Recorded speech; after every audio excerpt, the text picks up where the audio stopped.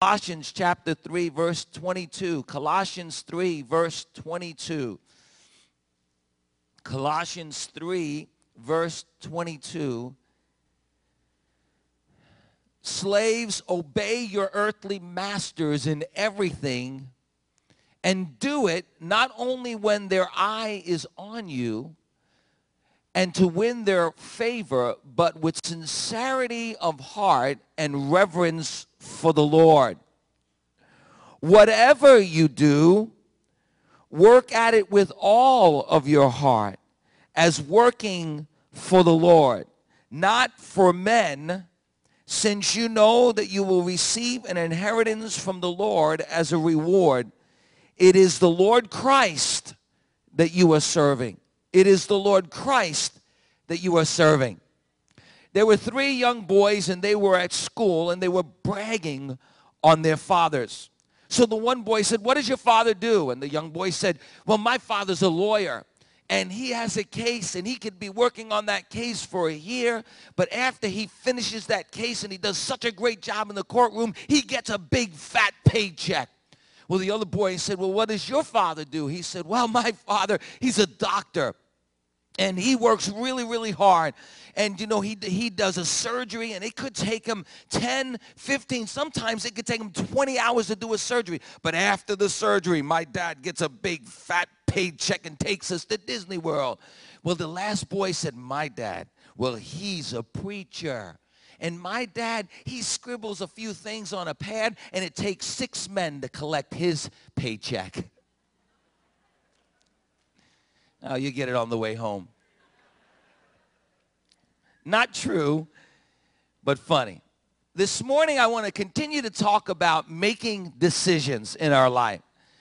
And I can't tell you how many young people or young persons that really have just connected to what we've been saying. And I thank the Lord for what God's doing amongst our young people as they're deciding to follow the ways of the Lord.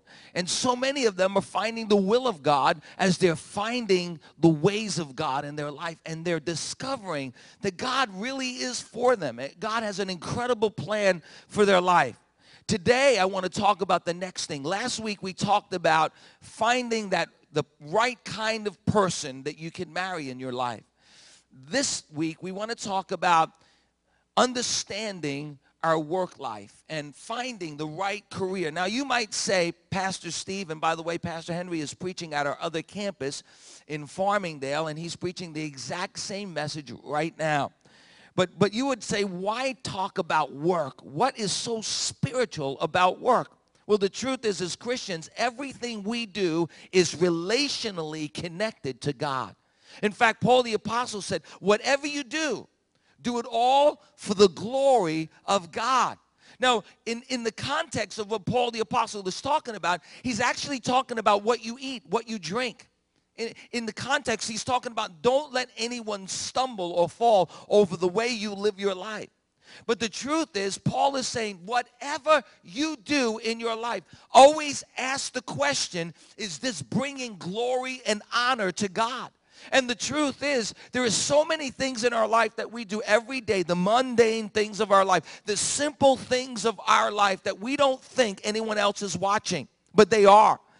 We don't think that anyone else is looking at us, wondering if we're going to live our life as a Christ-like follower of God, and we're going to do it the right way. So everything in our life, the simple, the mundane things of our life can bring glory and honor to God. If you're a housewife, the way you do it can bring glory and honor to God. If you work outside of the home, it can bring glory and honor to God. Everything we do should bring glory and honor to God. Now, there's a specific number, 97,760. That's a big number. Some of you wish that was on your W-2 form. Some of you wish that that number was in your pocket right now. But 97,670 or 760,000 hours is a very important part. Why? Because that's about how many hours you're going to spend as you work in your life. That's your work life. Did you know that 1/3 of your whole entire life will be spent working at a job? That's a lot of time. 1/3 of your life outside of the home, you will be working, doing something in your life as a career. And the truth is, what we do for the next 1/3 of our lives will really be important, not only to you, but to God. Why? Because Ephesians chapter 5, verse 15 says, be very careful then how you live, not as unwise, but as wise, making the most of every opportunity. He said, the days are evil, therefore don't be foolish, but understand what is the Lord's will for your life. How do we find God's will for our life? Walking in his ways. But God says, don't be foolish about making wise decisions in your life. Why? Because you're going to spend 1/3 of your life making a major decision, and that is what's going to be your career. Where are you going to work outside of the home? Or perhaps maybe you're going to be a housewife inside the home. Whatever it may be, Paul the Apostle says, make the most of every opportunity. Don't take it lightly. Take it seriously. Realize that God has given all of us a window of opportunity to do something in our life that's going to make a difference. Therefore, he said, don't be foolish about your career. See, the truth is, many Christians miss the boat when it comes to their career because they simply don't understand how important it is to God. They don't understand the meaningfulness of work in their life. In fact, most Christians don't realize how spiritual and how God-honoring work really is. In fact, most Christians absolutely at times actually separate their job and their spiritual life, and they think that they're actually not one in the same. Most Christians can't see their job.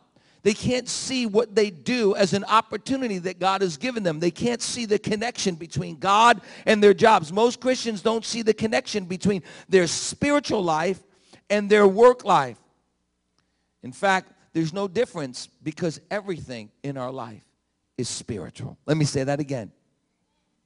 When we love God with all of our heart, soul, strength, and mind, and he tells us to do everything in our life for the glory of God, then everything becomes a spiritual, listen to me, expression of our love for God and our love for other people.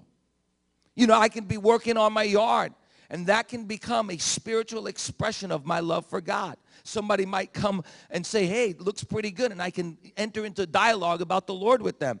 Hey, listen, flowers and everything that we plant in life are a part of God's creation, and we can give thanks for all of those things. Yesterday morning, I went for a bike ride really early in the morning, and it was the most awesome thing. I went for a bike ride in Oceanside. There's a park there, and there was nobody there that early in the morning, and I was just riding my bike, and then I got off my bike, and I just started to sing. I had my I want to say Walkman, but we don't use Walkmans anymore, my iPod, and I was just singing and worshiping the Lord, and I saw the beautiful sunlight, and I saw everything around me, and I thought of that song, I come alive, I am alive, I feel alive on God's great dance floor. And I have to be honest with you, I had my own little service that yesterday morning all by myself. I was dancing, I was singing, praising the Lord. Why? Because everything that I do in my life is an act of worship to the Lord. Amen? Everything you do in your life is an act of worship to the Lord. You see, the truth is, if you ask most people, are they happy at work, most people would say, absolutely not. Truth is, their favorite time of the whole week is 5 o'clock on Friday. That's why they have a restaurant called TGIF. Thank God it's Friday, right? For most of us, the most miserable time in all of our week is Monday morning when we have to go back to work. Most of the people really live for a paycheck. They don't understand the connection between what God wants to do in their work life. In fact, I'm reminded of the woman who went to her boss. She was a secretary, and she said, I need a raise, and I want a raise right now because there's 3 companies that are after me right now. And the boss said, really? What companies are they? She said, the electric company, the telephone company, and the gas company. And the truth is, most people, if they're really, really honest with themselves and honest with God, so many people wonder, what am I doing here? Maybe it's because some of us weren't even Christians before we started our career. Or maybe it's because some of us as Christians never really stopped to consider that God really cares about what you do as a career. That God cares about every single part of your life. That God cares about every decision that you make in your life. See, I'm convinced today that whatever we do, wherever we are, unless we're loan sharks or mobsters or call girls or drug dealers, I believe that God can redeem for the glory of his kingdom. And you and I can find fulfillment and direction from God when we recognize that our work really matters to God. Why? Because, listen to me, God created work. See, most of us believe that work is a curse. Most of us believe that we work because Adam and Eve sinned, and as a result of that, we have to work. Because if Adam and Eve didn't sin, then I could be sitting on a lounge chair all my life just hanging out with a alcohol-free pina colada. Notice I said alcohol-free. That work is really a curse. But did you know that work was never intended to be a curse? In fact, God created work. In fact, God himself worked. The Bible says that he created the heavens and the earth in 6 days, and on the seventh day, he rested from his work. See, God is a God of creation. God is a God who loves to work and create new things, and God is always creating new things. He's a God of great, great creation. And so when God gives us work, when he puts work in our hands, he says, create. He says, do something good. Make something out of nothing. And some of you people, I have to tell you, you are some of the most incredibly talented people that I've ever seen in my life. You know, I serve with a staff of people that I am amazed at their talent and their ability. And you know, Graciela, she works in the church. She's the head of the custodial staff here at Bethlehem Assembly of God. And the truth of the matter is, every once in a while I go, Graciela, the stage looks a little like it needs a little life to it. And she'll come and put some flowers on the stage, and she'll put some plants on the stage, and she'll make something out of nothing. Give Graciela a big hand. She's here right now. And that's creativity. That's wonderful. And that's something that God does in us and through us in our life. You know, some of you are incredibly talented. You have incredible minds, and you could create things with your mind. Some of you can create things with your hands. Some of you are really good talkers, and some of you are fast talkers. Some of you are smooth talkers. But every one of us have a gift from God, and all of those things are God's way of saying that I've created you in my image to be able to work, to create new things in life. Did you know that even when we get to heaven, I know some of you, you're thinking to yourself, you know, I'm going to work for 60, 70 years, I'm going to retire, and hopefully I'm going to go to heaven, and when I go to heaven, I'm not going to have to work anymore. Did you know that there's going to be work in heaven? But it's going to be a delight. It's going to be a joy to work. Listen to me, you got to keep working. You know, there's nowhere in the, you know, did you know that there's nowhere in the Bible that we're supposed to retire? No. We can leave our job because God has blessed us for many years, but we never retire. We go on the mission field. We do the work of the kingdom of God. We do something. Listen, when you stop working, you die. The truth of the matter is there are too many Americans that they're working hard every day, and they're thinking, you know, when I turn 65 or 70 years old, then I'm not going to work anymore. You know what? That's so unhealthy for you physically. It is so unhealthy for you mentally, because your mind, it keeps on being sharp because you keep on creating and working and doing something meaningful in your life, something significant in your life. So this morning, I want to give you some biblical principles about your work as you make decisions. Maybe some of you, you're young people, and you're thinking, what should I do in my life? You know, what career should I embrace in my life? Some of you are already working. Some of you are on the tail end of your career, and now you're moving out of your career, the one that you've had for 30 years, and now you're praying and asking the Lord, what's my next move in life? What do I do next in my life? Maybe some of you are mid-career. You're in a job and you're really hating the job that you have. You're really thinking to yourself, well, I hate to get up on Monday morning because I just dread going to work. Well, I want to show you in the scripture some biblical precedents for what God says about work. If you're a young person or you're on the end of your career, I want to tell you this. When you're choosing a career, number one, I want you to write this down. Go with your passion. Go with your passion.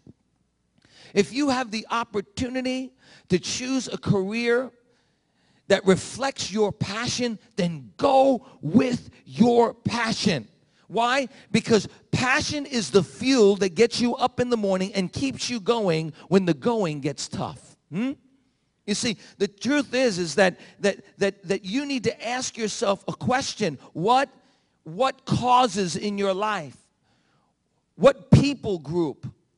What things around you make you cry? I mean, really put a passion in your heart. You know, my daughter Janine, the reason why she became a nurse was because we went to Mexico and she was ministering to this little girl, and she prayed for this little girl, and that little girl today is in heaven. She's walking on streets of gold. She's in glory. But it so shaped the way that she felt about helping people that she said, you know what, I'm going to use my mind and my talents and my hands. I'm going to use it to serve the public. And today she is doing her master's degree in public health, and she's doing that because she was touched by something that so moved her heart that she became passionate about helping the public. And so go with your passion, the things that you're passionate about. What challenges you in life? Go move with your passion. I remember as a college student, you know, I'd given my life to the Lord. I was 19 years old, and I went to college, and the reason why I went to college is because I didn't know what I wanted to do in life. I felt like I wanted to be in the ministry. I wasn't sure, and so I didn't want to waste my time, so I went to a secular college. And the first day I thought to myself, well, what am I going to register for? What am I going to sign up for? I said, well, you know what, computers are big. And computer programmers and all of that stuff, that's a big industry. I'm going to sign up for that because I can make a lot of money. I went to the class. Listen to me. I endured the class for 1 hour, walked out of that class and said, this is not me. Because I wasn't passionate about it at all. I had a public speaking class in school. I got an A+ in that class. Not because I was the greatest speaker, but I was passionate. And everybody in that class heard about the Lord Jesus Christ in that class. It was a secular college. I even had some girls in the back. They pulled out white handkerchiefs because they probably went to that kind of church, and they were kind of mocking me. But they were going, come on, go ahead, preach it right now. I thought it was the best. But I found my passion. I said, this is what I want to do. I want to instill in people a motivation to do what God wants them to do in their life. I want to reach people with the gospel. I want to inspire people. I want to encourage people. I want to challenge people. And I followed my passion in my life. And friends, let me tell you, it's not always easy to get up in the morning and say, I'm going to go work as a pastor. But boy, oh boy, I tell you, the passion inside of me becomes the fuel that gets me up in the morning and keeps me going when the going gets tough. Somebody say amen. Go with your passion. Go with something that you feel so passionate about. Number 2, determine what natural abilities you possess in your life. Because listen, God put those natural abilities in your life. Young person, what are some things that you're naturally gifted at doing? See, all of us have hundreds of talents. I know that most of us say, well, what can I do? But the truth is, all of us have natural talents in our life. It's called our shape. We're shaped a certain way. And God has given us natural talents. I realized my natural talent was to be with people. That was something that I loved to do. I was a passion of mine. But it comes easy for me to talk. And I know all of you say amen to that. The challenge is to stop. But I love to be with people. I love to be out with people. I remember my first job. I was 17 and a half years old. I graduated from high school, and I went to work in the city. I worked actually right next to the World Trade Center. I had to pass through the World Trade Center. I was actually a draft contentment for a naval firm, and the truth of the matter is they had a big contract to actually design fast frigate battleships, and I was a draftsman, and my job was design control. I would have to find a pipe or HVA system or a structure that was colliding with another part of the structure of the ship, and I would have to actually look at that, do the calculations, and then move that certain pipe or whatever it was out of the way and put it somewhere else, and that was called design control. And so I was actually kind of below an architect, but in that field. And I tell you what, it was the most miserable job for me. You know what? They put me on a desk, and all I had to do is just sit at that desk all day long drawing. Could you see Pastor Steve sitting at a desk all day long? Every opportunity I got, I got up, and guess what I did? I talked to all my buddies everywhere. I talked to my buddies. Okay, not a great career for me, right? And I wasn't really naturally talented in doing that. And as a result of that, it was a really struggle for me because I didn't have a passion for it, and I wasn't naturally talented. You see, the reason why I chose those two fields was because I was thinking about money. And so number 3, young person, never allow money to be the number one priority in taking a job or choosing a career. Never. That's so critical. I want you to write that down. You know, so many of us, we want to be rich. That's why we take a career. Friend, the truth of the matter is that your inner contentment is the key to finding the right job and making the best decision in your life. Inner contentment. If you're not content as a person, if you're not happy as a person, chances are you're going to choose the wrong career. You see, the truth is most people choose a career out of desperation as if that career is going to fill the longing of their souls. See, a lot of people choose a career because they think if I choose the right career, it's going to make me happy. Now, the truth is you need to be happy at work. You need to find your passion, and you need to find your talents, and you need to know what God's calling you to do. But so many people think that now I'm unhappy, but now I'm gonna find the right career that's going to make me a lot of money so that I can be happy in my life. And they're unhappy, and so they run after a job that offers them a certain amount of money, and they miss, listen to me, they miss the sacredness of choosing a job. It becomes all about money and not about what fits them best for God's purpose and plan on how God designed them and gave them passions to fulfill that which they have been created, listen to me, to do. I want you to turn to 1 Timothy chapter 6, verse 6. 1 Timothy chapter 6, verse 6.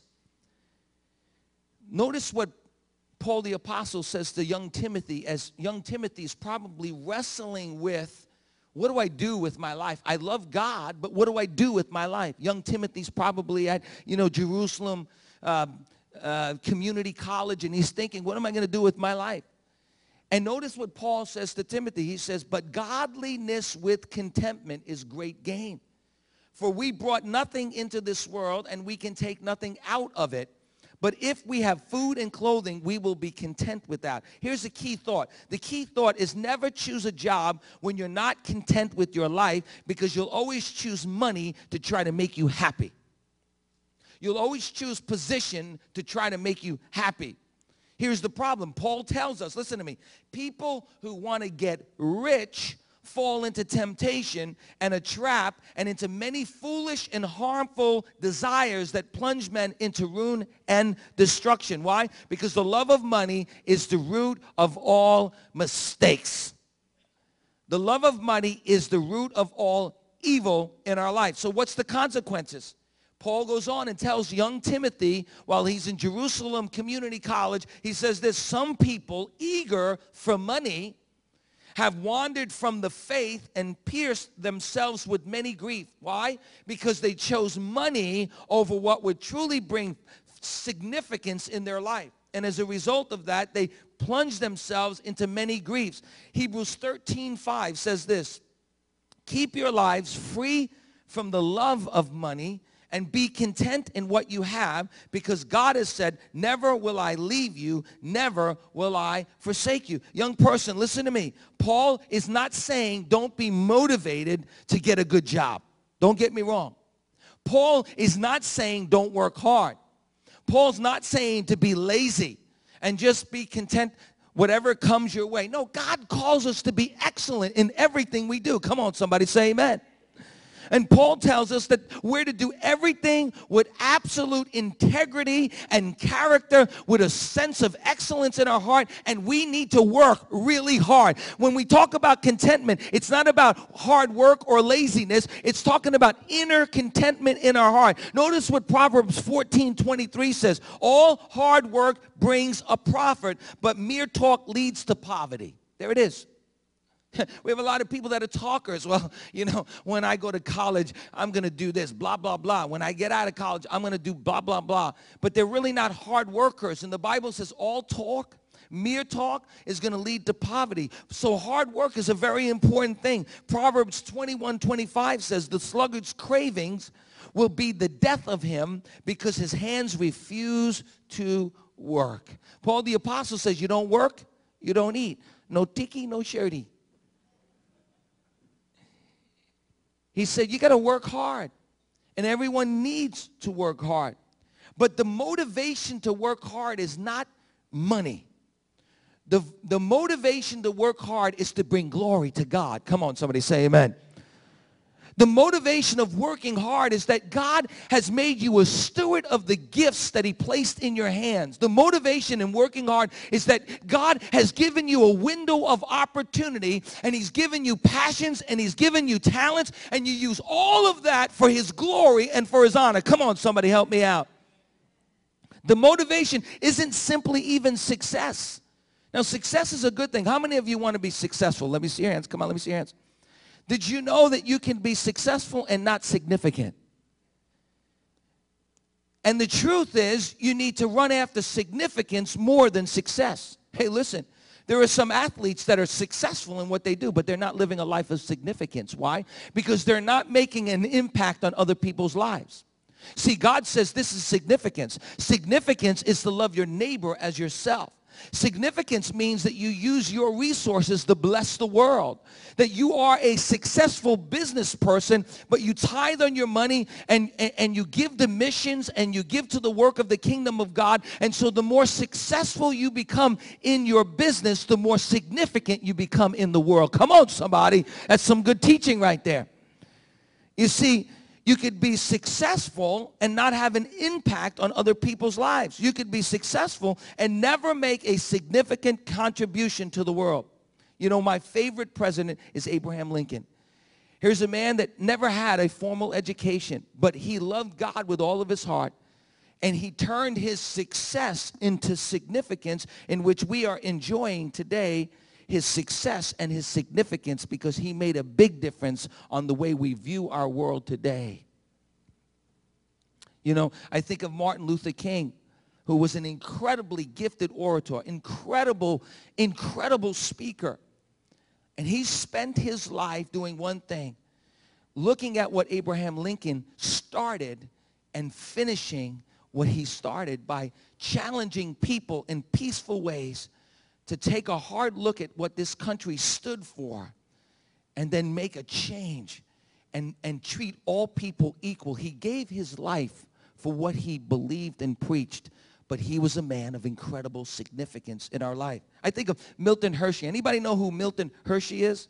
In the early 20th century, Milton Hershey became one of the wealthiest men of his day.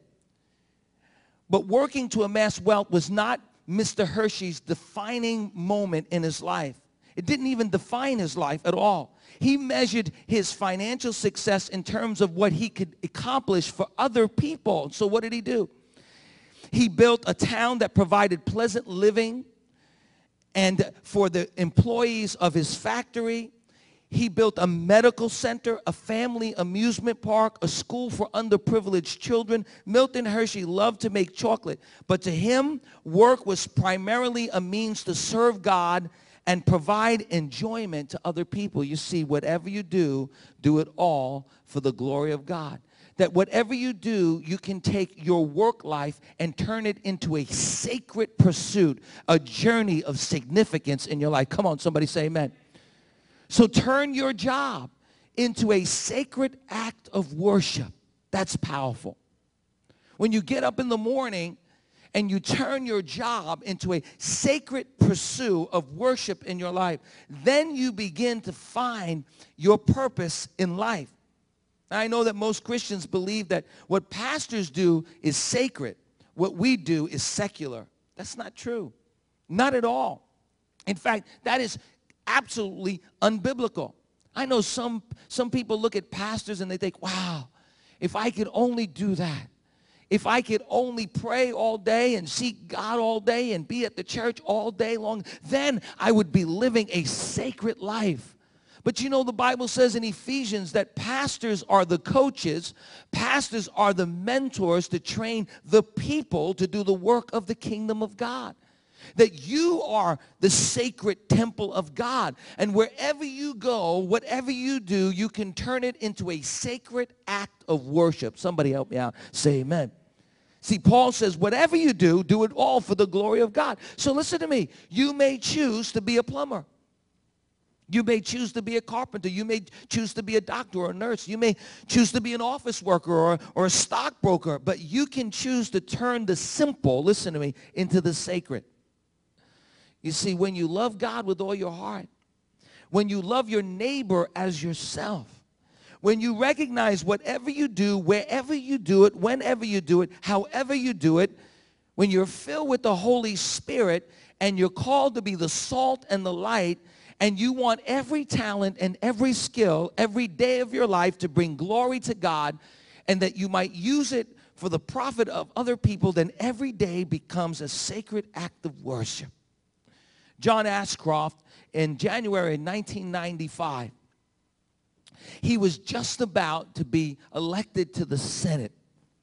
And his dad was just about to go into eternity. And his dad was a lover of God. And so, as the family and friends gathered in Washington for a small reception, J. Robert Ashcroft asked his son, John Ashcroft, to play the piano while everyone was listening. And John Ashcroft began to play the song, "We Are Standing on Holy Ground." We are standing on holy ground, and I know that there are angels all around. And oh, you're getting it with me there. And after the song, the frail old man spoke some powerful words to his son right before he went into eternity. Listen, he said, "John, I want you to know that even Washington can be holy ground. Wherever you hear the voice of God, that ground is sanctified. It is a place where God can call you to his highest and his best." So wherever you go, whatever you do, whether you're a student in college, whether you're a student in high school, whether you work in a factory, whatever you do tomorrow morning, when you leave your house and you enter into that place of work, recognize you just entered into holy ground. Why? Because the Holy Spirit lives inside of you, and that becomes the temple. That becomes the place whereby you share the glory of God with people. Come on, somebody say amen. Turn your everyday simple things that you do into an act of worship to God. And realize this as I close, that the why and the how is much more important than the where and the when. Let me say that again. Write that down. The why and the how is so much more important than the where and the when. Listen to me. When it comes to the work of God, it is more about the why and the how than about where and when we're going to do what we do. You see, I really believe that way too many Christians miss the whole reason why they get up every morning and they leave their house and go to work. Listen to me. You don't go to work to make money. You don't go to work and work with a certain group of people without an incredibly important reason. You don't even work because you have to work. You get up every morning Because God has given you an opportunity to be his ambassador for Christ. I love what Paul the Apostle says. Turn with me to 2 Corinthians chapter 5, real quick. 2 Corinthians 5, verses 16. Listen what it says here very carefully. So from now on, we regard no one from a worldly point of view. Though we once regarded Christ in this way, we don't any longer. Paul the Apostle is saying from now on, you don't regard your work life from a worldly point of view.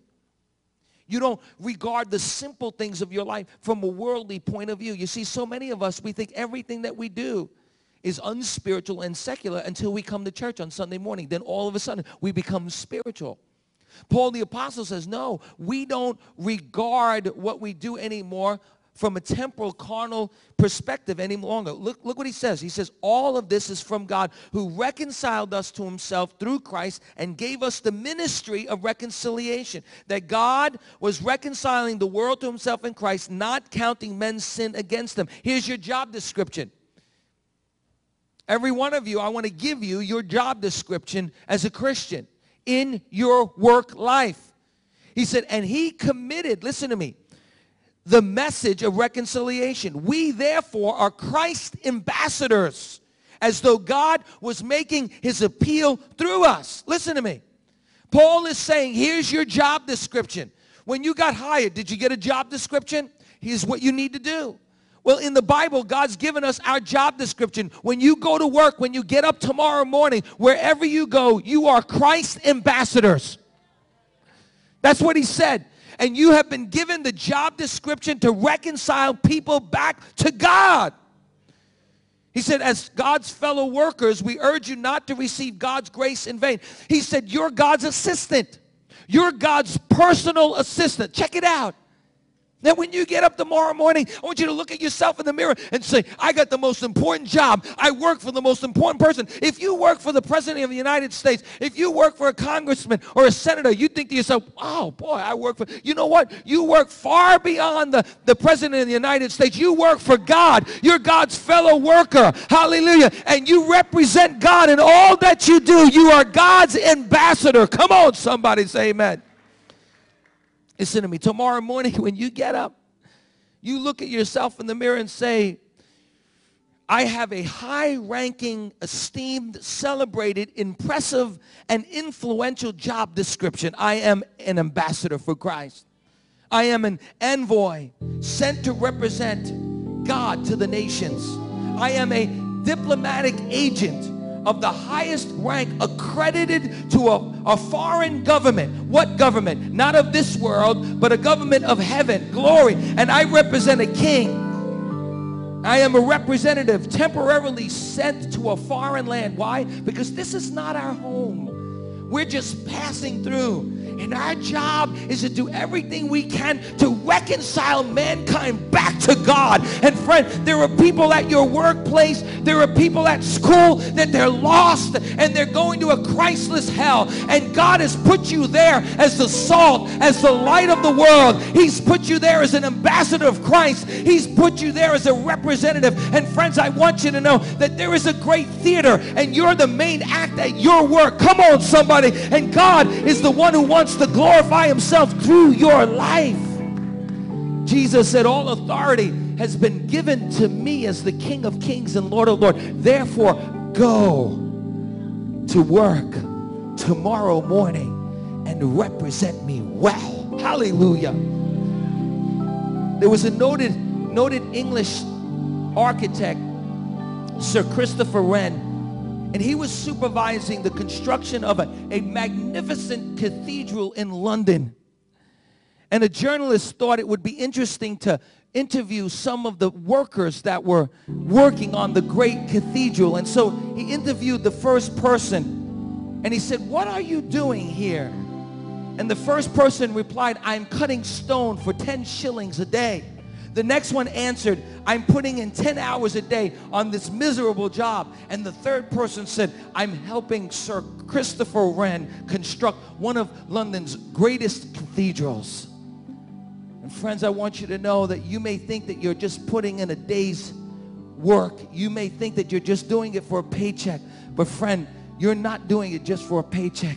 You're building the greatest kingdom the world has ever seen, the kingdom of God. Hallelujah.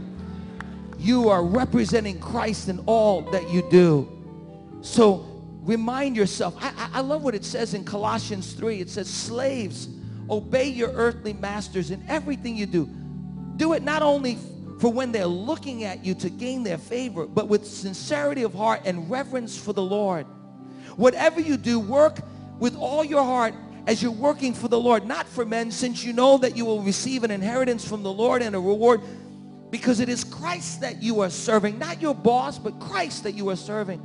So Paul addresses people. What kind of people is Paul addressing there? He's addressing slaves in Rome. I mean, there was nothing worse than being a slave. You were somebody else's property. When you got sick, they just put you to death. You were just like worse than an animal. Listen to me. The Romans treated dogs, their pets, better than they treated slaves. And Paul the Apostle is talking to slaves, and he's not condoning slavery, but he is saying this. He said, whatever you do, do it with all your heart, because you're doing it for Christ. He said, slaves, obey your masters. In today's terms, he's saying, employees, obey your bosses. Unless it's illegal to do, he said, obey your bosses in everything. He said, obey them so that you might not only do it when they're looking at you to gain a promotion, but even when they're not watching you. See, that's the how. Why do you do it? You do it because you're an ambassador. The how, you do it with excellence. You do it even when they're not looking, even when they're not watching you. You know, there's some Christians, let me tell you something. They are a sad, bad example in their workplace. And it's no wonder their boss say, I don't want to have anything to do with their Christianity. Why? Because when they come to work, they're the first one to leave. They come in late every day. They treat their job as if it's unsacred. And then they come to church and they raise their hands before the Lord. Can you imagine the impact that we as Christians can make? If the world around us would see when we go to work, we come to work with joy. Everybody else is miserable. It's Monday morning. It's Monday morning. I get to work. Hallelujah. Can you imagine the impact we would make on our workplace? Listen, too many of you, listen to me. I'm going to say something prophetic right now. Too many of you, you are scaredy cats. Too many of you, you go to work and you're intimidated by the people around you. And you know what? You hold your head down and you don't speak about the Lord. You don't talk about the good things that are happening in your life because you're scared about what your boss is going to think or anyone else is going to think. You go to work tomorrow and you hold your head up and you smile with the joy of the Lord and let them see the peace of God in your life. That's how you do it. Glory to God. You fix people's cars with integrity and character and enthusiasm. You do plumbing like my good friend Angelo Buclo Sr. When he goes to somebody's house, he's the singing plumber. He's always singing and smiling when he's doing something. That brings glory to God. When you're cutting people's hair, do it with the best that you can. Don't chop their hair and make a mess out of their head. Do it with God's glory, hallelujah, over you. An office worker, whatever it is, because you know deep down in your heart, God is using you to be the light in your workplace. How many of us could say this morning that when we go to work, we do it with all of our heart? Come on, listen to me. If it's sacred, then the same way that we should sing unto the Lord, the same way that we should read our word, the same way that we should share our faith with other people, how many of you would say that we don't take advantage of our boss? That we're never late, that we never cheat our company, that we always give 110%. Why do we do this? Because Paul says, even when our boss is unfair, even when our boss is totally mistreating us, even when we're underpaid and underappreciated, maybe even when our boss is a total jerk, the truth of the matter is that Paul says, when you go to work, you be the light at work. You be the salt in the world. You be ready to do what is right in the sight of God and in the sight of man. Paul says, be thankful for your work. Be diligent in your work. Be joyful when you're working. Be honest in all your dealings. Be faithful. Even when your boss is not faithful to you, be prayerful for God's opportunities to share the gospel at work. And what is your reward? Here it is in closing right now. Whatever you do, do it all with all of your heart as working not for man, but for God. Listen to me. Since you know that you will receive an inheritance from the Lord as a reward, it is the Lord that you are serving. Notice what he said. He says, when you get to heaven, listen to me, look at me. When you get to heaven, Paul tells us, you might not be getting more than $10 an hour down here, but God's keeping a record. Listen to me. This is what he's saying. You didn't know this. This is a biblical truth that you've never heard before. That whatever you do, whether you're getting $10 an hour or $20 an hour, if you do it as you're doing it unto the Lord, because you are an ambassador for Christ, then God's keeping a record of that. And as a result of that, when you get to heaven, you're going to get a reward. You're going to get a great reward for being the best employee of the year, of the century at your job. God is going to reward you. You might be thinking, you know what, I'm only getting $10 an hour, and I'm worth $20 an hour, so I'm not going to put my best in. God says, when you put in the best, I'll take care of the rest. Come on, somebody say amen. I'm keeping it in heaven where rust or moth or anything else cannot steal your reward. So when you do your work to the very best of your ability, there's a reward waiting in heaven. How many of you want a reward in heaven? Let me see your hands. Come on, stand to your feet with me. I want to pray for you today. Because the truth of the matter is that some of you, you hate your jobs and you're miserable. And the truth is, if you could start to see that you have opportunities when you go to work. Let me close with this. Before I went into ministry, I was in between jobs. And I needed money. I was married. So I started working for the union in the city. I was a union painter. And I'm telling you, if I tell you I hated that job, until the Lord showed me that he put me there for a reason and for a season. And God showed me that I was to be a light to the people in that apartment building that I was working in. So I'd take my paintbrush and I'd take my roller and I'd say, God, today use me to talk to somebody about the love of Christ. And I'd be smiling and painting away. And there'd be somebody there in that apartment building watching me as I was smiling and being very kind and courteous. And they had not seen that before in the other workers. And so often I'd be able to enter into a dialogue. And so many times I was able to pray for people that they would come to know Christ as their Savior and their Lord. And I knew that God was testing me to see whether I was going to be faithful to the sacredness of being an ambassador for Christ wherever I go. I want you to close your eyes right now. And I want you to raise your hand towards heaven. And I want you to say this prayer with me today. And if you mean it, I believe God's going to make you an ambassador. I want you to say with me, Lord Jesus, forgive me for taking my job lightly and thinking it was just simply secular. And Lord, forgive me today for not recognizing that my steps are ordered by you. And you place me in certain places so that I might be your representative, your ambassador, that I might be light and salt in a world that is dark and needs joy and needs the gospel. Lord, today I commit myself to you. Help me to make the decision to be your ambassador first. Thank you, Jesus.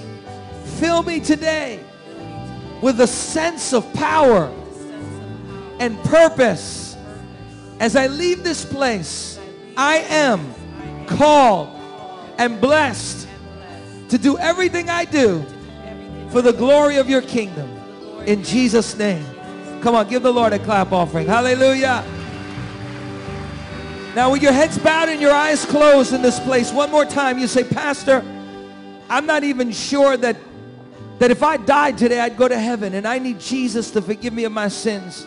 Pastor, I'm not sure that I have a relationship with God, and today I want to be right with the Lord. I want Jesus to forgive me of my sins. I want you to raise your hand quickly right now. Say, Pastor, would you pray for me? Anybody in this room right now? You say, Pastor, pray for me. God bless you. Anybody else today? Yes, yes, yes. I see that hand. Yes. Anyone else today? Yes, I see that hand. I see that hand. Anybody else here? Yes, I see that hand. Anybody else? Say, Pastor, I want you to pray for me today. I want you to pray for me. Here's what I want to do. I'm going to dismiss everyone in this place. But I want to personally, I'm going to come down from this platform right now.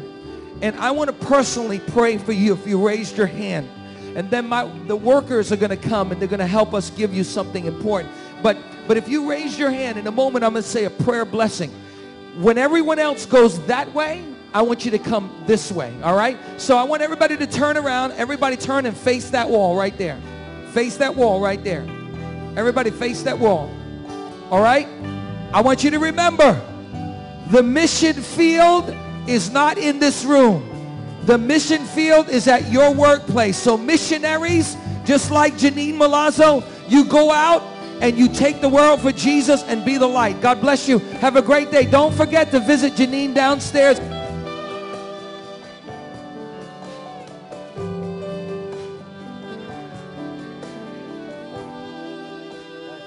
If you raise your hand, just come forward. I want to pray for you right now.